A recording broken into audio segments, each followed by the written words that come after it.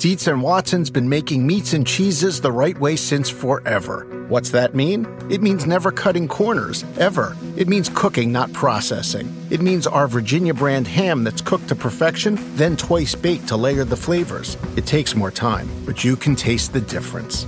We come to work every day to do it the right way, even if it's the hard way. Because if it's not right for us, it's not right for you. Dietz and Watson, it's a family thing since 1939.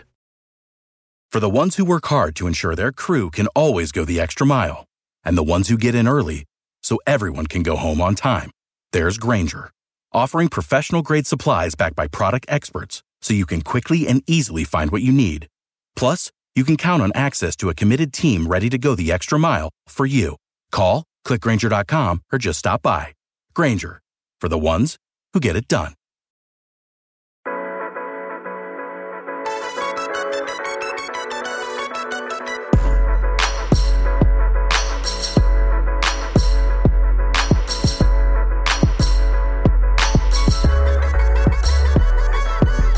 Hello, everybody. Welcome to A Good Football Show. I am Patrick Daugherty, joined today by Kyle Dvorchak and Eric Froton, where we will be digging into some NFL draft talk. I always put one tongue twister in there for absolutely no reason. Where we will always trips me up.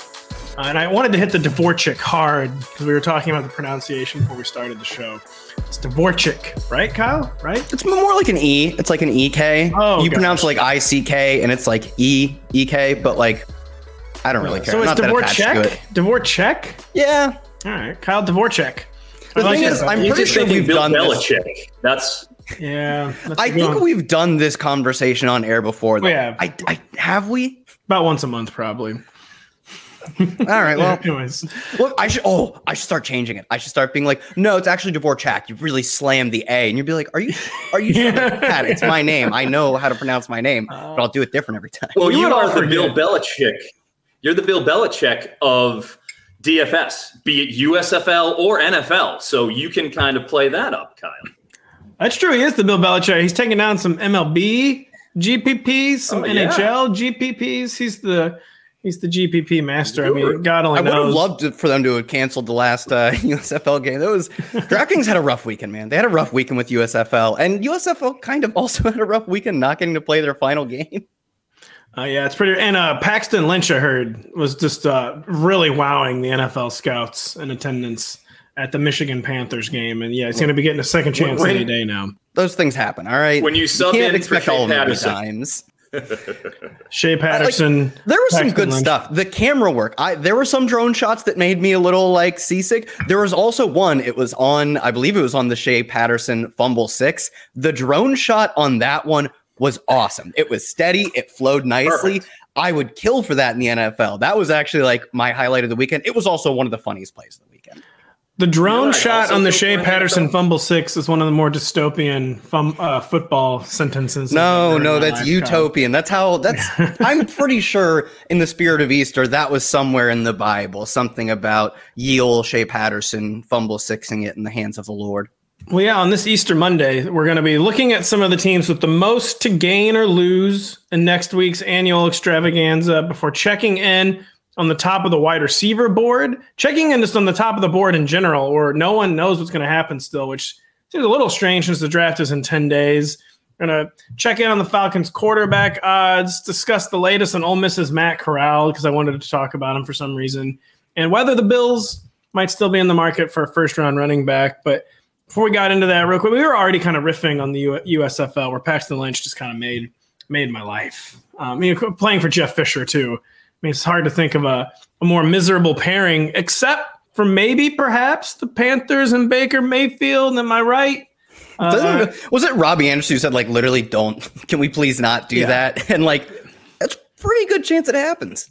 Yeah, so, like, I don't know. So I was just going to, like, what do we even think of that potential pairing other than it's the worst thing in the world? I mean, Kyle, would he beat out Sam Darnold for sure? I mean, obviously, right? I mean, as low as Baker Mayfield has fallen, he is still clearly better than Sam Darnold, correct? Yeah, to me, Baker Mayfield looks like a guy who is good enough to make the playoffs every few years when things go well, Sam Darnold is a complete anchor. Like, you are not pushing forward with him. Baker Mayfield, I think, is still an okay quarterback, but okay just doesn't cut it right now. We're not even close to the days of okay quarterback play being what you need. Sam Darnold is rungs and rungs below that. So, I mean, I would assume, barring like the team just not liking him, like he would totally beat out Sam Darnold. The cap situation wouldn't make a ton of sense. You have to have the Browns take on some amount of, I believe it's like an $18 million hit, because they did what exactly happened with Sam Darnold, where they pick up his 5th-year option. I don't want to say too early, because the 5th-year option is also an advantage. If you can get cheap quarterback play for even one more year, it's really nice to have.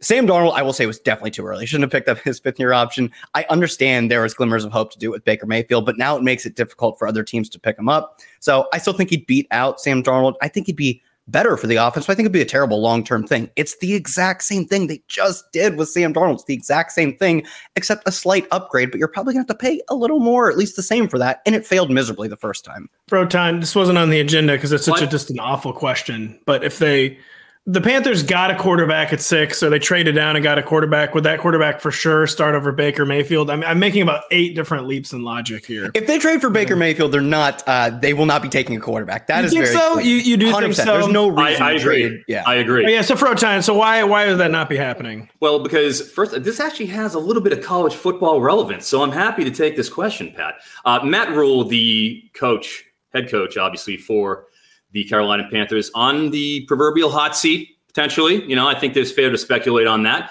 And he actually recruited Kenny Pickett when he was the head coach of Temple before Kenny ended up going over to Pitt. So if we're looking at the difference between Baker Mayfield and if we're going to be taking Kenny Pickett at 6, no way. That's not happening. They're not taking Kenny Pickett there.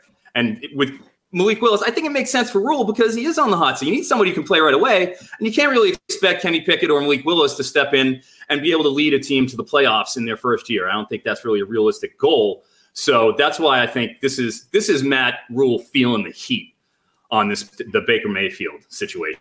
So I don't see any reason why he'd actually go and double down on QBs. He needs players now.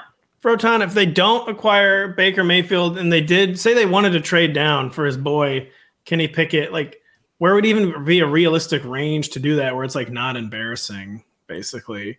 Because it seems a lot of smoke they want to trade embarrassing. 45 to 50. I would say, the mid-teens, the mid to late teens. I actually have a ticket on him, like plus 400 Kenny Pickett to go to the Saints. Because I'm thinking they use one of those picks, on a quarterback. And I'm speculating they're a dome team, so his little baby hands won't come into play. As we've heard all about this offseason. So let's I like him to the Saints. That's my call. I see the mid to late teens.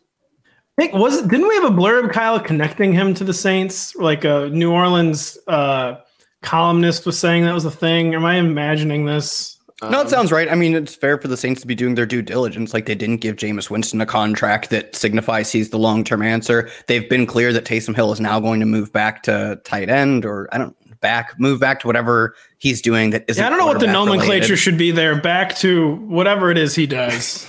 Back to that thing he do.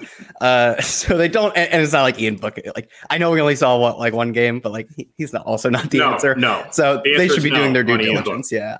They should be doing their due diligence. And the speculation was that the trade to acquire the extra first round pick this year was sort of an amassing of assets to move up. What would be awesome? I think this would be like the perfect fit is if, say, the Saints don't end up taking quarterback, or at least you wouldn't know this at the time, but just have Pittsburgh and Carolina flip, because Pittsburgh clearly wants Malik Willis, right? They are just dying to get Malik Willis. And that's the spot really where the Panthers pick, where you really start to think if he doesn't go to Detroit, that's the next spot. And the Panthers are a team that they need just more assets. They're not a team that is stacked to the teeth on defense like, the Steelers are. And they don't even have maybe not even the weapons that the Steelers have as well. So they would get assets and they could still maybe take a quarterback, and then the Steelers go up and pay up to get their guy, which is very obviously Malik Willis. I don't think teams would do that swap. And I even hate to say it. I kind of think that if the Panthers want Kenny Pickett, they're like, if you want a quarterback in the NFL, a first round, probably top 15 quarterback, you don't at least trade back. Maybe you wait and let him fall into your lap a la Mac Jones,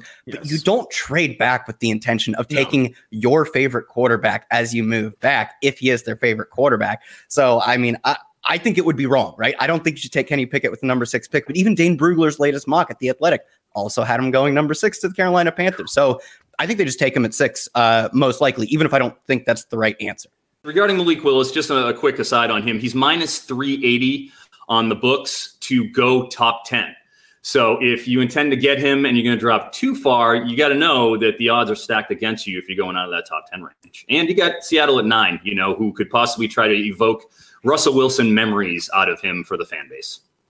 So let's say real quick, the Panthers, they acquire Baker Mayfield. They don't take a quarterback. Froton, just off the top of your head, with as little thought as possible, which college team is Matt Rule coaching in 2023? Oh, gee. None of us knew where the question was going. We were like, oh, Froton's going to have to read some fantasy stuff. And then we realized, oh, it's a perfect setup. It's a perfect setup.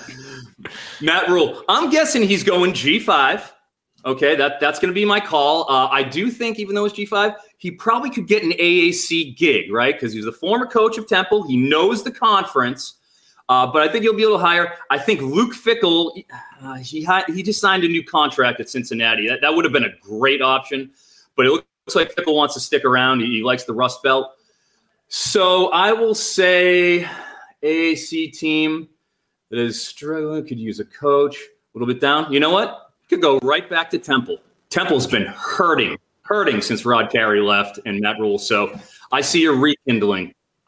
That's right. I have no idea what the BC coaching status is. He seems like a Boston College guy to me, Matt Rule. I just think he's excellent. Jeff Hafley. He's good to go. The only way he's going is if he goes, he trades up. So he trades up. Rule goes there, or he spends a year on James Franklin's staff at Penn State as he's like kind of resetting and getting back into the college game. Rehabs his image a little bit, gets into the college flow. Yeah. So Bill O'Brien style. Exactly. I didn't mean to spend 10 minutes talking about Matt Rule and Baker Mayfield, but these things happen. Panthers are like one of the most interesting teams in the draft. That they are right, or 8 or 6 or whatever. Is like I think 6 spot. Yeah, is really like quarterback central, trade back central, and for other teams that means trade up central. They could even just go like offensive lineman or something. So they have a lot of spots to fill. I think they're like one of the more fun teams to look at. So I get it. So the other option to begin with too is this James O'Shaughnessy talk, which we did. Froton wasn't party to that, but we talked a lot about James O'Shaughnessy on the podcast last season. And some may say too much. You guys are. Yeah, you can do anything, Pat. You're so versatile. Some may say we talked about him 4,000% too often in 2021, but those people would be wrong. We thought we would begin today's show with a bit of a thought experiment, checking in on the teams with the most to gain or lose in the first round, kind of by 10-pick increments. So 1 to 10, 11 to 20, 21 to 32. I think we might end up focusing on teams with the most to gain. And there's just a lot of those teams this year with so many teams possessing multiple first-round picks and just as many absent on day one altogether. I don't know if I've ever seen this like a concentration of picks, day one picks, and like so many teams, like just so many teams out and so many teams with 2 or 3. It's really, really crazy. And the range of potential outcomes has just kind of never been greater. And Kyle, we'll begin with you in the top 10, where the Jets are one of those teams. They have picks 4 and 10. Sorry if you didn't want to begin talking with the Jets. I was led to believe maybe you want to talk about the Jets. So do the Jets have the most to gain in the top 10, in your opinion, in this draft? Yeah, I think the Jets, there are a lot of, or at least some teams, especially with more teams having multiple picks, a ton of teams having multiple picks, are set up perfectly to take exactly what they need, both with their 4 and 10. I also think that it's a little risky, right? Because we're getting a little buzz that they may go wide receiver with that 4 pick. And I think the wide receiver class is really good. Do I think it has a player worth the number 4 overall pick? I would say probably not. That seems like a bit of a stretch. And I think the theory that has been cropping up is that we see these massive contracts, your Tyreek Hill, Devontae Adams, Christian Kirk, all the greats getting their big contracts, is that the 4-year rookie deal, even if it's the number 4 pick, the 4-year rookie deal plus the 5th-year option, then really the first chance to negotiate the next contract with that player is so valuable at the receiver position specifically because it's becoming such an expensive position that even if you don't get Jamar Chase or Justin Jefferson at number 4 for the Jets, well, it's worth it because you get that cheap deal for maybe not a top 5 receiver, but a top 15 or 20 receiver if you think someone's worth it there at 4. I think that's the rationale. I still don't think it meets quite the tipping point of really reaching on someone. I think Jameson Williams is someone who people are really excited about. I think he'd be awesome, but I think him, Drake London, Garrett Wilson would all be great picks for the Jets at 10. And I think they're really one of the only teams that have gotten a ton of buzz inside that top 8. Maybe the Falcons would be the next spot where you'd look at receiver. I think taking a receiver at 10, best receiver available, makes so much sense. There will at least be one number one receiver for a team, if not two. Maybe they get their choice between Drake London and Garrett Wilson. A number one receiver for them to take at 10. And then if they don't think, like, I know there's like some rumblings, they just like don't want to work with Mekhi Becton anymore. Take a different tackle, play George Fant, or take an edge rusher with all great options at number 4, whether it be like Ike Kwanu, even Evan Neal, or take an edge rusher. Either way, they have a great pick at number 4. Player that makes more sense than receiver, and then just take the receiver at 10. I think if they play it smart, that's how things line up. That's exactly the needs they need to be fit. For me, as far as, player fits and things of that nature, when I'm looking at the number 4, if you're going through the mocks and you're going through the trends, especially in the New York press, it's either Kayvon Thibodeau or it's Ahmad Gardner. And in the beginning, it's signaled a shift, because when the offseason process started, it was almost universally Stingley going forward to the Jets. And then, the nitpicking starts coming on Stingley. He had a great 2019. Honestly, a generational, there's that word again. 2019, when he was a true freshman, with one of the greatest teams we'll ever see in the history of college. But 2020 and 2021, we saw inconsistency. We saw injury issues, obviously. And I think that's kind of seeped into people's minds, saying, you know what, there's a lot more questions about Stingley, because of those last 2 years than there are with Ahmad Gardner, who's a guy who didn't allow a single touchdown in coverage, trademark. Everyone has to say that about Ahmad Gardner all year. And then you got Thibodeau, where this is the best position that you're going to find in this draft class is the edge. It's extremely deep. It goes about 15 deep in terms of guys that I'd be totally comfortable with trotting out, at least in a rotational manner, in their first year, second year, so when you have all that kind of talent, you want to get your guy up there, and all the, the jet press, you see the Post, everything, the New York papers, it's one of those two. With the 10th pick, it's, again, you're seeing a lot of the wide receivers. All right. Drake London and Wilson are probably the two most common that you've seen there, but Jameson Williams is also sneaking in there too. And with Jameson, the interesting thing about him, exactly 2 weeks ago, I know because I bet him, he was plus 1,500 to go in the top 10. As it sits right now, he's plus 180 at PointsBet to go in the top 10. That's as big a rise as we've seen out of anybody other than maybe Trayvon Walker, to be the number 1 pick. He was plus 2,000. That's just a precipitous rise. So I see him, rising like that. Obviously, Garrett Wilson and Drake London, their over-unders are 10.5. So they're right on that line as well. It seems like the markets are saying we think one of these guys is going to go. You see Garrett Wilson possibly going to Atlanta. That's a popular pick. And the Jets. I think it'll be one of those two guys. My gut's telling me, because of their current roster composition, Elijah Moore, excellent, smaller receiver. I loved him at Ole Miss. Thought they got a great deal with him in the second round. He's locked into that slot spot, and he can flex him wide if need occasionally. Obviously, Michael Carter they went and picked up, and Zach Wilson. So they've got those 3 elements at least to the skill positions. It makes all the sense in the world that they would try to go big and have a little bit of everything with that receiver room. Yeah, I just think even though like the Jets finally have like the makings of a decent receiver core, and this isn't exactly the same group that was around when Sam Darnold failed, you just feel like after witnessing the failure of Sam Darnold, it's probably Sam Darnold's fault when it really boiled down to it, but they didn't make it any easier for him with the lack of weapons, the offensive line questions.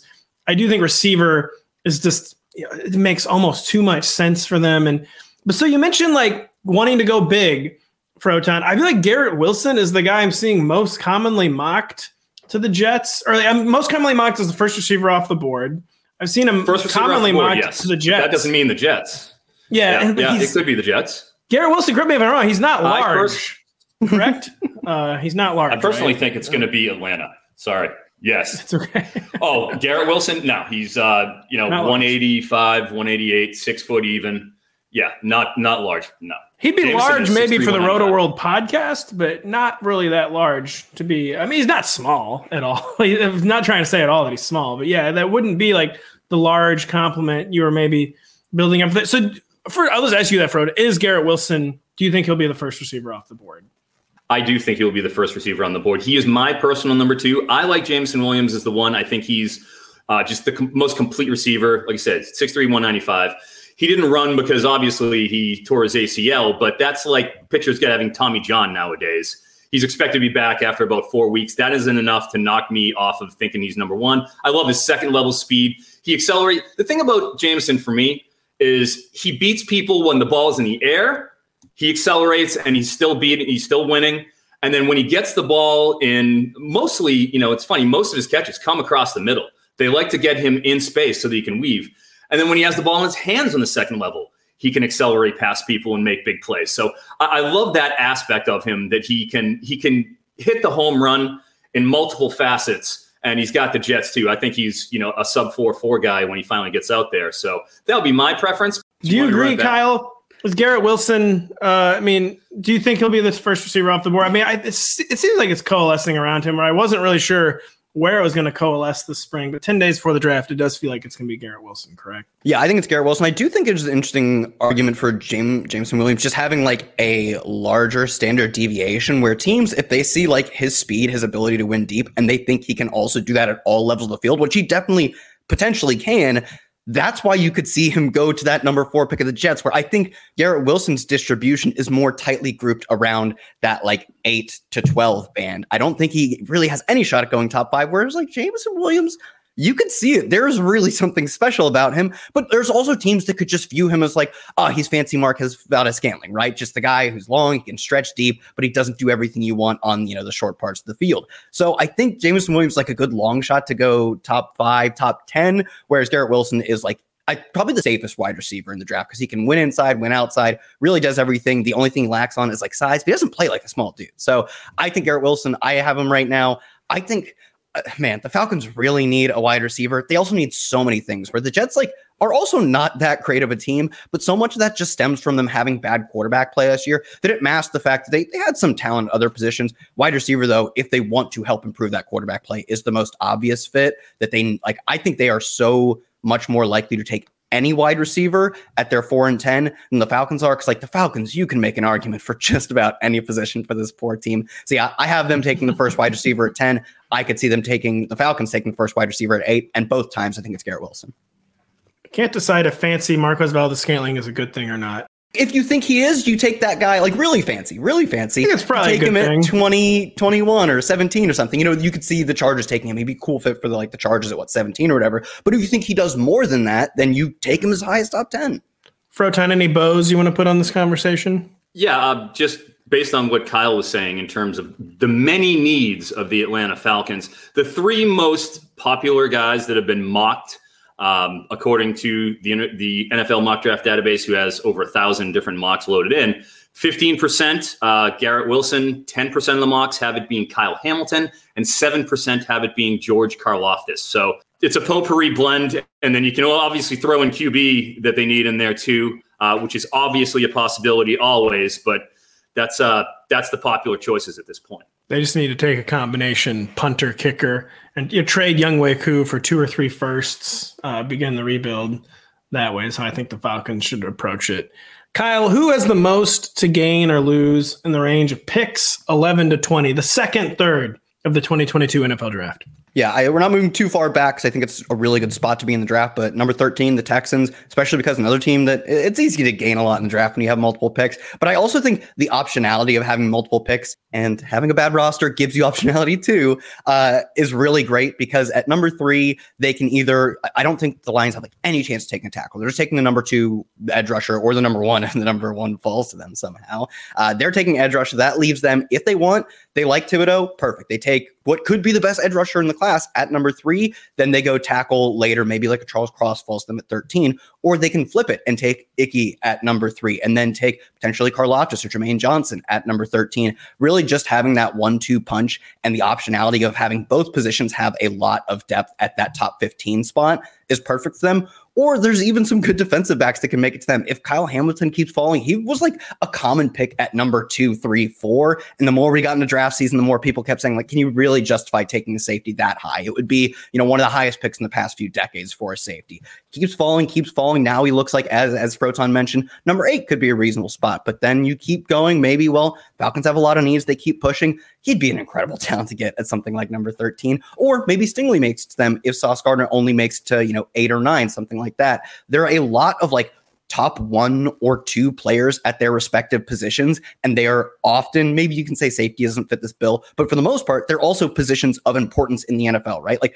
I love Tyler Naban, but you can't take him at like number 5 or whatever because center just isn't that valuable, but wide receiver is, offensive tackle is, edges, and they are in a perfect spot at 13 to get any one of those needs. They're just going to be the cleanup crew, taking the best value at important positions at number 13, and kind of the same way at number 3 too. So real quick, Kyle, you asked Kyle Hamilton at 8.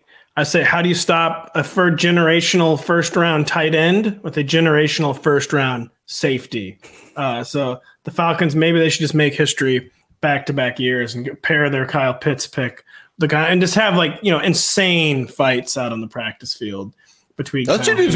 Those would be good training camp battles. You'd see some good training camp battles between those two. So Froton, who might some fits be for the Houston Football Texans at 13, who have gone from having 0 picks in the top 64 last year to 2 in the top 13? Who are some fits? What do you think they might do at 13? Sure. I think Kyle, put it pretty succinctly there, where I think they go offensive tackle at 3. I think, they can have their choice of Icky or Neal, no problem. Both of them should be there considering all the smoke that's going on with the edge players. So at that point, again, best player on the board. I don't think Daryl Stingley gets past Minnesota at 12. I've heard so much, especially with our college writers room with Tyler and Thor being Minnesota guys. I think I've heard enough from them about the Vikings at this point, but they would be very happy to get Daryl Stingley. Well, we'll just put it that way, but I think he's right on the money. It's as discussed, a generational edge class. You got 15 guys that I really, really like. I like Karlaftis, absolutely. You have 3, it seems like Walker, Kayvon, and obviously Hutch are going to be the top 3. But then after that, it's just whichever one you like best. And, when you remember the Reggie Bush year, is it going to be Reggie Bush? No, it's going to be Mario Williams. So there is a historical precedent from a decade and a half ago or so, whatever it is, from them leaning edge. But I think that's, if you're going to go with positional value, you need an edge defender. And both Karlaftis and Jermaine Johnson certainly have aptitude. There's no doubt about that. Jermaine Johnson looked really good at the Senior Bowl, has real huge in terms of his athletic profile. He's in the 95th, 96th percentile of all edge rushers tested since 1987.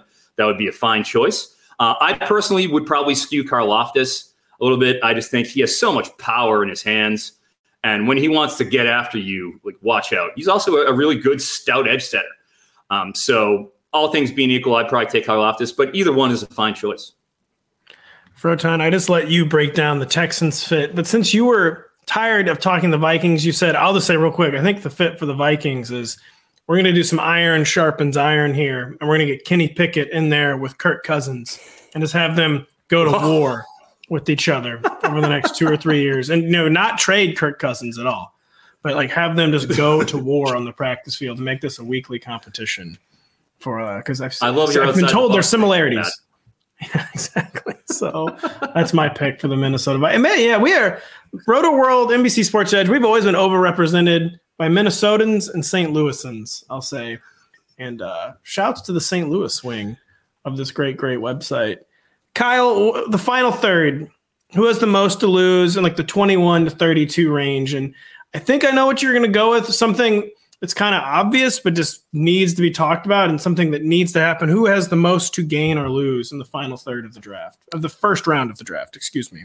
Yeah, because we initially set this up as potential to lose as well. I think the Packers could be really doing something stupid. They have refused to really spend anything for weapons on Aaron Rodgers, and they will. They will this time. I am mostly confident in saying that. But when you look at their first round pick, Dallas and then the Cardinals come right after them, and then teams taking receivers also come right before them. So they could be, if they want to be, right in the middle of a receiver run. That's perfect. So long as you get stuck at the end, that's perfectly fine. You take whoever you like. There are plenty of good receivers to take at that 20-ish range. But as you look at their second pick, you're starting to really get at the end of that run and maybe just completely cut off by it. Where Are you thinking about like, oh, Jahan Dotson? Well, I know like you look at his production profile, it's not quite as impressive as you want it to be for a first round pick. Sky Moore, I love Sky Moore, I really do, but the market seemed to value him as a second round pick. Do you reach on someone like that? Same thing for Christian Watson, right? Plays it, I don't want to say such a low level, but not, not Power 5, not even G5, plays out the FCS level. Again, the market seemed to value him as like a second or third round pick. He's really gaining some steam as like a tier 1-2 guy or like a round 1-2 guy. But if you get cut off from the probably elite or at least elite prospect receivers, the Packers would be in a really bad spot not taking receiver with their first of their picks. Frankly, I think they should take with both first and second picks because they have so much to fill, not just with losing Davante Adams, which is maybe the biggest hole at receiver you could possibly have if you think he's the best receiver, but also Marcus Valdes-Scantling, who's really efficient for the team, just didn't get a ton of like raw production because you have Davante Adams. You just throw it to him all the time, and that's fine. When they did throw it to MBS, it was really productive. So they have so much of a hole to fill that I think they can gain a lot by either starting or at least picking in the middle of the receiver run, and they run a really bad risk of not taking a receiver with that first pick, which they could do. I could totally see them doing that. And if they don't take a receiver and get cut off and are forced to take like Jahan Dotson, Christian Watson, who I think are good prospects, but there is a very big tier gap from then going ahead. Like Aaron Rodgers might just combust in his seat, just watching the draft, just catch on fire. Froton, before I throw to you on Fitz, I think Kyle made a pretty important point there where I think Davante Adams is harder to replace for the Packers than Tyreek Hill is for the Chiefs. And we focus so much on the Davante Adams loss that the MVS loss, like he was a role player in Green Bay, but it was such an important role as the clear out guy, the downfield guy that helped clear space for like the intermediate dominator like Davante Adams. And their offense kind of was sometimes dysfunctional when MVS didn't play. So it is important to remember not to just only focus on the Davante Adams loss. But see, I mean, we've probably had this talk on the podcast before, but yeah, who are some fits, Mr. Froton, for the Green Bay Packers at wide receiver? Well, in that range, if they decide to eschew wide receiver on the first pick, I think they're tempting fate, because I think you're going to have at least the top 5 guys out. I like George Pickens a lot at 6, but I don't think, as you mentioned, they're losing Davante Adams, who's a technician, clean routes all over the place. So crafty. That's not kind of what George Pickens does. He's more of, the deep threat. He high points balls, clean hands, really nice. Has that 4.47 speed even after the ACL coming back. So I don't think that's fit. I think if Chris Olave is there, which his over-under is about 17.5 right now, that would be an absolute slam dunk. I think you just have to take him. I don't think there's any way around it. And Treylon Burks would be probably my second choice. Again, at Arkansas, they use him in a lot of different ways. 68% of the time using the slot, but he's also coming and doing jet sweeps. They're getting even like a pitch or two here or there. He wins downfield. In his last 2 years, he caught 20 of 30 downfield passes, 20 yards or more, which is just simply astounding. I mean, if you get a chance to, have somebody with that sort of skill set, you want him. Is he the route technician that you want him to be? No, he's a big receiver, but I do like him as a fit better than I like George Pickens, just in that sense, because I just feel like you got a little more upside with Treylon Burks. But my number one option certainly would be Chris Olave in that spot. I feel like he would be it would be a seamless transition from Adams to him in terms of stylistic of play. Man, it just makes so much sense that you just feel like it's not going to happen. And that like Brian Gutekunst just like has some like mental block where like he can't do the right thing. But it might not be the right thing this draft. It might truly be the only thing. And I don't even understand how they would go on as a franchise if they don't come away with the first round wide receiver. As a fake shareholder, I would be very mad with one of their fake Green Bay stock tickets. Man, it's real quick too. Put a bow on this conversation. Who are we most confident comes away from day one with a first round receiver, Patrick Mahomes or Aaron Rodgers? Both real options, but are we truly most confident Aaron Rodgers is the most likely of our 2 wide receiver needy elite quarterbacks to get a wide receiver?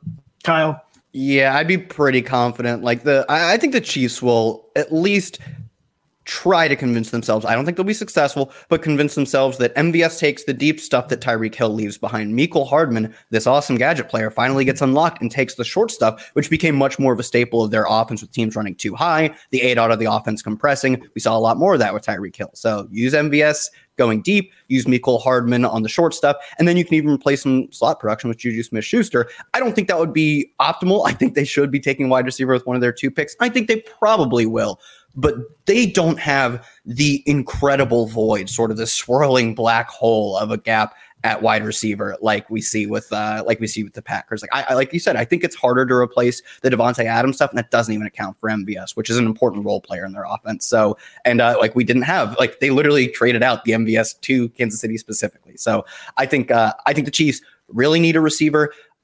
Like you said, I don't see how the franchise continues existing if the Packers don't take a receiver. You agree, Froton? Mr. Dvorchak, absolutely nailed it once again. I cannot argue with that at all. When it comes to the thing I have concerns about with Kansas City is, as you mentioned, they got Valdez-Scantling, who feels kind of redundant to, again, Pickens, and he's the guy that if he's there, I think is the best player on the board. So that means you're looking at sort of the second level of receivers fully there. Do you go Jahan Dotson? He's 5'11", even though he's a pretty good deep threat. He doesn't have the wow athleticism that you really like to see. You got Christian Watson, who does have the wow athleticism. He played down a level at the FCS. His route running is extremely raw. You're going to have some development with him. But for a guy who's 6'4" and 211, he was almost like Cordero Patterson-esque, but a little smaller. Cordell was like 225, but they used him in myriad ways, sort of like as we talked about with Treylon Burks. He was sort of like the FCS version of it, where he's getting jet sweeps, he's getting pitches, and he's taken some of those to the house, and he's looking good. He's got major speed. You saw him; he's in the 4.3s. So he's a guy who, raw talent-wise, certainly could appeal, but maybe a Sky Moore type opposite Valdez-Scantling makes more sense for the strategy of their offense.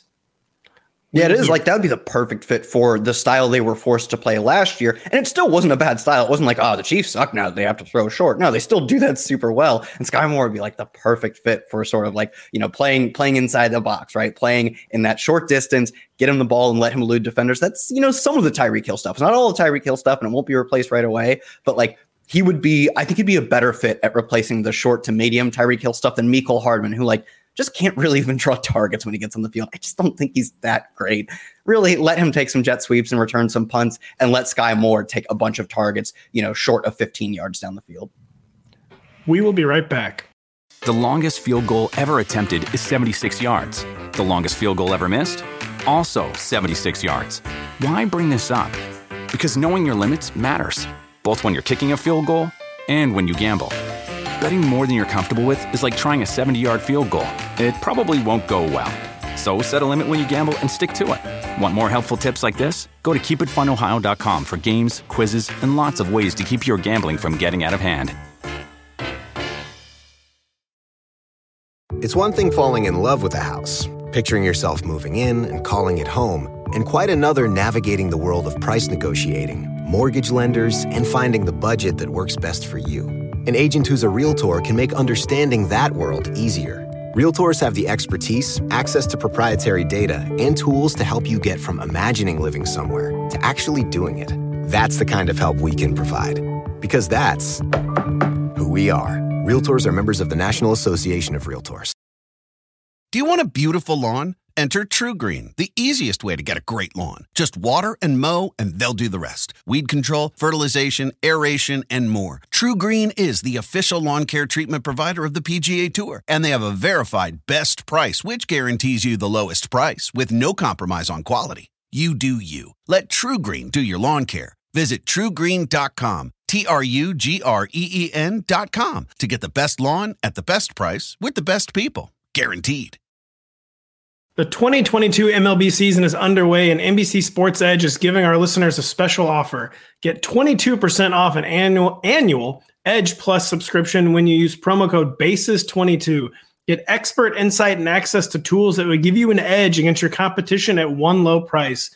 Go to NBCSportsEdge.com/Edge Plus and use promo code BASES22 at checkout to save big this season. Froton, we got a Froton only question in here, basically. I mean, Kyle's going to weigh in, I'm sure, but that just sounds like you can't get me to shut up, which also I'm proving to you doing right now. No. This was because Kyle and I mean, listen, we play the fantasy football.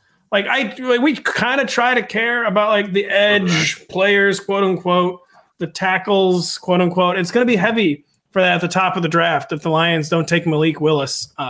We're 10 days away from the first round of the draft. There's still like no real consensus, even on number 1 anymore, with the Jaguars and Aiden Hutchinson. And no one knows what the Lions are going to do at number 2. We don't really know at all what the Texans are going to do number 3, like we talked about earlier. Just give us like kind of the latest lay of the land, like the way things appear to be trending in the top 3 picks in the draft. Well, absolutely. As we know, as soon as the season ended, it was Kayvon Thibodeau, the popular pick, as the number 1. But as things, the season rolled on, the subterfuge begins in the games, I don't know. He's got his own crypto, and okay, he wants to start a charter school. Yeah, but I mean, he wants to start a charter school in South Central Los Angeles. What a horrible character person that is. Yeah, I mean, that's how I feel about people who want to try to help the community. Yeah, he's obviously a bad person. So, he started getting knocked down, and obviously it's been the Aiden Hutchinson show. 39% of the mock drafts that have been done since the end of the year, and even more, since the Combine, I would say, or at least the Senior Bowl, have had Hutchinson as the number 1.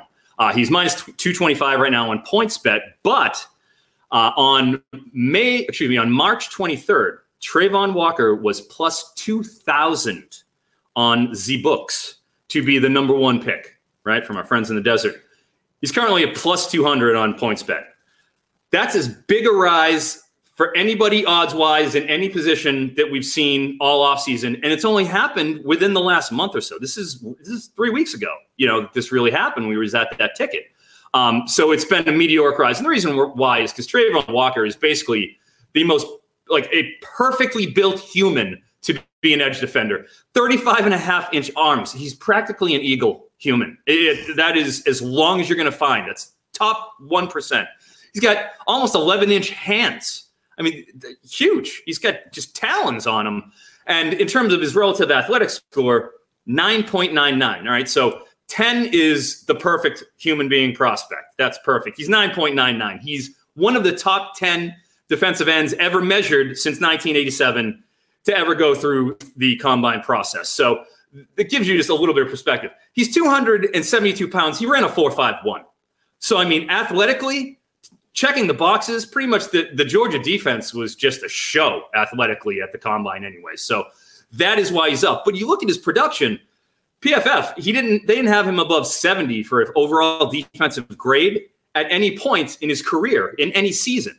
So there's a great deal of projection when you're talking about Walker. But man, a lot of the big guys in the industry, Brugler, Zerline, Jeremiah, all of them, they have him going 1. And they're saying that Trent Baalke is just like, to use a wrestling reference I love to do, he's basically the Vince McMahon of the NFL, where he looks at guys' bodies, he's like, oh, goddamn, pal, we got to get him in here. So that's kind of Trent Baalke's deal. That being said, I'm going Hutch. That's my personal call. I'll lay the minus 225. I think he's going to go there. I mean, this is just a gut call, but there's, some people I've spoken to, and I think there's, you're going to hear some things. I think there's a little bit of smokescreen in this. I just get that feeling, when everybody starts getting it late and they're being shoveled late info. I'm not buying it. I'm going Hutch at 1. That's really interesting. But I would be lying. This is how my brain works. Ever since you mentioned Trayvon Walker's hand size, I just kept thinking of the joke. Well, so what you're saying is that he and Kenny Pickett should never shake hands, because Kenny Pickett will just be vaporized if he ever shakes hands. Just wrapped right around it. Yeah. So you think it's still Hutch at number 1? I mean, who does that leave? What is your gut feel on number 2? Is it Malik Willis, or is that a smoke screen? I mean, not that there's even a ton of smoke there necessarily, but there's not no smoke. What's your gut on number 2, Froton? I'm a hard no on Malik Willis at 2. Hard no. I don't think there's any way that happens. You have enough quarterbacks that are in the relative same range in terms of evaluation that you can sit tight until number 32 and take whatever the best quarterback on the board is you perceive it to be. And then you still get another pick, 2 picks later, second pick on the second day on Friday to go and address whatever other need you want. So I just think, in terms of value, The over-under for quarterbacks being taken in the first round is 2.5. Whether it probably will go over, because I do think Detroit will probably be the team to take that third QB. You probably get Pickett and Willis in whatever order in the top 20 picks or so, and then they'll just sit tight and grab him. So I'm saying no on Malik Willis. I think it's Thibodeau. I know I'm off the board there. He's plus 350. Trayvon Walker's plus 300 for it. I think you see a fall. I think Thibodeau is the best edge defender in this class all around. He bends the edge better than anybody. He was more productive than Walker was in college. I understand the athletic traits, but for Thibodeau as well, he's a 95th percentile athlete too. He's an incredible athlete. He was the number one prospect coming out of his high school class. And if you do nothing at Oregon except for go out there and cause havoc. Testing wise, he goes out, he ran a 4.58. He did the bench 27 times. Trayvon Walker didn't do the bench. Aiden Hutchinson, I don't know if you saw his workout. I don't know why you would. I'm the only nerd who's doing that. But he did 28 benches, and it was at his pro day, and he had the guy who was spotting him literally with his hands on the bar from like 15 through 28. And if anybody who's ever spent 1 second in a gym, you just don't do that. This doesn't apply to me. It doesn't apply. Oh, I'm sorry. I didn't mean to call you out there, Kyle. But, what is a gym? I think he's there. I think he's better. How do you say it? You say it gim? I think it's. I always thought it was Gime. That's how I pronounced that word. Well, fair enough, gentlemen. But yeah, it's. I like Thibodeau at plus 350. I'm kind of outside the box on that. And then at number 3, I think we get one of the offensive linemen. It's Ekwonu plus 190, Neal's plus 300, both of them on the board. Obviously, we had Neal in the beginning. Him and Thibodeau were pretty much the ones fighting for the number 1. Then it became Hutch. I think whichever their preference is, where they go, but it could be tough to pass up on Trayvon Walker with his athleticism. He's plus 500 to go 3. I think that'd be awesome. I think he goes 3. And frankly, you've seen a couple of the very recent mocks that have, I think Ryan Wilson for CBS have backed off of Walker in that 1 spot, and they have him at the 3. I think he's a better fit at 3 than he is at 2. That plus 500 is enticing. So Kyle, I said this is a Froton only question, but so we got Froton's kind of like talent evaluator feel, and it's kind of not that that's the only thing you're basing it on for 1 and 2. We got Froton's feel for 1 and 2. Just quickly, so a big part of being a blurber at NBC Sports isn't necessarily just the blurbs we post. It's just like all the hundreds of thousands of tweets we read.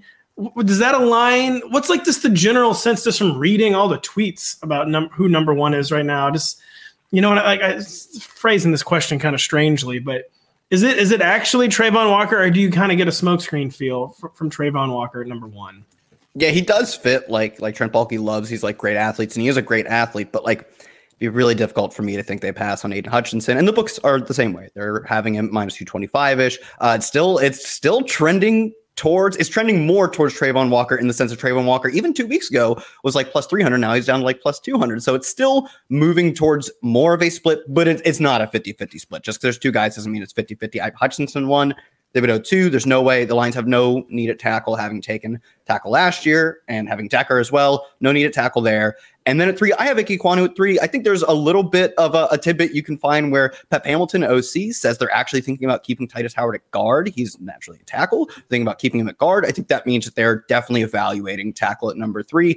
I wouldn't be shocked if they went edge. They have needs everywhere. But also, Jonathan Grenard had a really good season last year. Got hurt, didn't finish it out, but it was a really productive season. So I think they probably go tackle, and I think that is probably Ike Ekwonu. But I think they're the team that is the most versatile with how they can treat their pick, where 2 can't see any way to tackle. It's one of the top 3 edges, really. And I don't think it's Walker. I think Walker goes 1, or he goes farther back, 3, 4, 5, something like that. So I think it's pretty much once they have the 2 picks ahead of them, Texans can take the best player available. I think they have probably the biggest need to tackle, but they have biggest need to tackle, but they have lots of needs everywhere. So I could see them going the next best edge. I have Ekwonu in my mock right now. We'll end the show with a bit of quarterback talk. And Kyle, you talk about a team that has needs everywhere in the Texans. We mentioned earlier in the pod, a team that has needs at maybe literally every position other than tight end is the Atlanta Falcons. And we talked before the show. I was just kind of interested in getting your perspective. If you thought what you thought the odds were, basically the Falcons might take the quarterback plunge. They have number 8. They could maybe trade down. I guess a team that could definitely use an accumulation of picks just with the sheer breadth of their needs. But I don't know who wants to take this one first. Do we give credence to the notion that the Falcons might go quarterback, or do they just kind of stay the course in the rebuild, like take their lumps with Marcus Mariota this year and just take the best player available? Froton, I'll start with you. What do you think the odds are that the Falcons go quarterback at 8 or elsewhere? Sure, we got or elsewhere. Yeah, sure. Why not? I mean, especially in the second round, they could do the Detroit thing where they just best player on the board, as discussed just a little bit earlier. 15% Wilson, 10% Hamilton, 7% Karlaftis are the most often mocked players to the Falcons. But why not? I mean, you could sit there and wait, take whatever quarterback falls of those top 5, potentially 4. I know Desmond Ridder had creeped up and started getting a little bit of buzz as a potential guy to go to Atlanta at number 8. I don't think that happens, but I don't think it's out of the realm of possibility if he does slide, all the way down to the second round, which is certainly in play, even though he's generating a little bit of buzz getting up there in the first. Why not? Why not take him? Or if Corral slips, you go and you grab him with the 8th pick in the second round, if that is in fact where they are. So, or they can move up a little bit. So it won't take as much draft capital to really get up from, 8 to possibly that second Detroit pick. Maybe Detroit goes, okay, we got our QB at 32. They go out and say, hey, we're raffling it off. Who wants it? Come and get it. And then you see Atlanta go, all right, we'll dip a 4th round pick, whatever it takes to move up 6 slots to get to that pick. And I think that's a very realistic possibility. So I do think they take a QB, but I don't think it goes 1. Yeah, I would be relatively surprised they take a quarterback with that spot. They're just, like you said, they kind of just need to take their lumps, dude. Look, there's a lot of teams in the NFL. Every team on average is going to win 500 games. Some will be above and some will be below. Falcons are just a below team right now. And there is no way that a single quarterback, unless you get just the explosive, like I'll call it rookie year Patrick Mahomes, even though technically it was a second year, but unless you get that kind of performance, you're probably not going to get a massive turnaround to a winning team, especially now that Brady's back in the conference. So, I think they are maybe at best taking a quarterback in the second or third round. But even then, why? The hit rates on the non-first round quarterbacks are so incredibly bland, and you're not getting a ton of great ceiling guys from those spots that take your lumps, take a quarterback in the next quarterback class, which looks like it should be a really good one at the top, and they look like they're picking at the top. So yeah, I think the smart thing to do, and what is most likely, is they do not take a quarterback. Even I don't really think anywhere first, second, third. If you want to say 4 or 5, those guys don't really matter in terms of the long-term outlook. So I don't think they take one in the first round.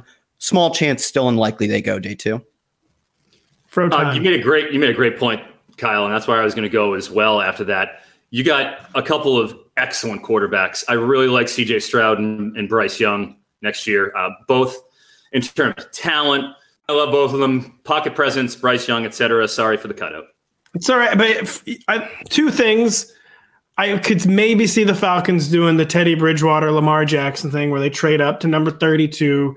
Because we know there's a huge advantage of taking quarterback at 32 versus 33, where if they pan out, you can do the 5th-year team option. But I also think you guys kind of both alluded to this point, or how often does a day 2 quarterback actually pan out? And a lot of times it can tether you to a player. Sometimes it tethers you to a player. So you avoid the first-round pick because you're we don't know if this guy's a first-rounder, so we'll just try to take a day 2 flyer. You still end up treating them like a day 1 pick anyway, as we've seen with the Broncos and Drew Lock. It happens over and over again where these teams, they try to take the flyer on day 2 and they just can't help themselves and they still treat them as a day 1 pick. And I do think the Falcons would be best served by avoiding that altogether and going where Froton was going and just kind of aiming for the top of that 2023 quarterback market. Because unless Arthur Smith is one of the 5 or 6 best coaches in the NFL, this roster is just, I don't know how to say it other than repeat that it's just going to have to take its lumps in 2022 because it's a bad team. It's an awful roster. Stink for Stroud. There we go. So then one of the options would have been, I don't know why, we're going to end the show talking about Matt Corral for some reason. I wanted to talk about him. Not really sure why. It's just one of the most mysterious quarterback classes in recent memory. And I know, so Matt Corral is I feel like he's just as commonly mocked in the top 20 as he is not in the first round. And just what is our feel? Is someone going to bet on his athleticism? Someone going to bet on his accuracy? Someone going to bet maybe on his Jimmy Garoppolo quick release? Or what is our best feeling, Kyle? We'll get to you two on this one, Froton. Does Matt Corral go on day one, or does he slide out of the top 32? I think he probably doesn't go on day one. I think if he does, it would be to somewhere like the Lions. But again, it's like you perfectly talked about these so-so quarterbacks. I get why you take flyers on them, but you have to untether yourself from them so quickly. Like we saw this with even Gardner Minshew was not a highly touted prospect, but he plays good for 6 games and he's our starter next year. And he looked good enough to be a really good backup, but these guys really hail them as something more than that because you want something to hold on to when you're a bad franchise, or at least having being unsuccessful at the current 5 to 10 year stretch. So I don't think that would be the smartest when we know that there's a good class coming. And especially the Lions, their roster is solid. They have a really good offensive line. TJ Hawkinson, DeAndre Swift, and Amon-Ra St. Brown have really made a good top trio of weapons. They just need the quarterback. And does the number 32 pick afford them the quarterback, not just a quarterback, but the one that's the future? I don't think so, but I think that would probably be the spot it happens. I will say no, though. I don't think he goes in the first round. Mr. Froton.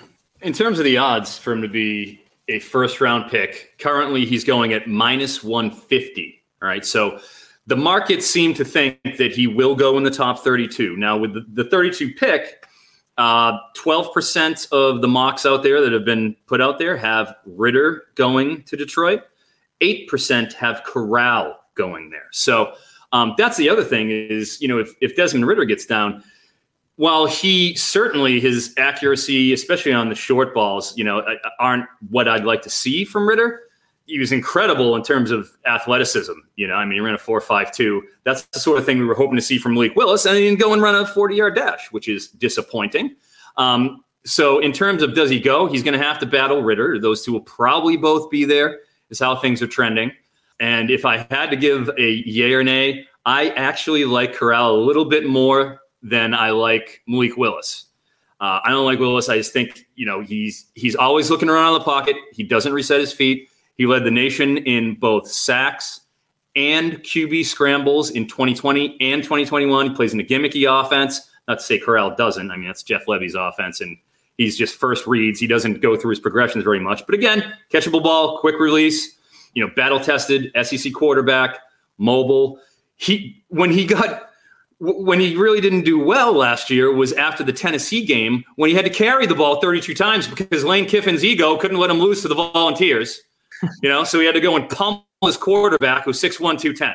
So that's, his following 3 games after that, he could barely walk. So he wasn't as good. So I'm going to go with Corral going in the top 32. Otherwise, if you don't think so, Kyle, minus 150, no go. Fade on that. I believe in Kyle too. He knows what he's doing here, but no laying the minus 150 for me. In any event, it's going to be too close to that 32 mark.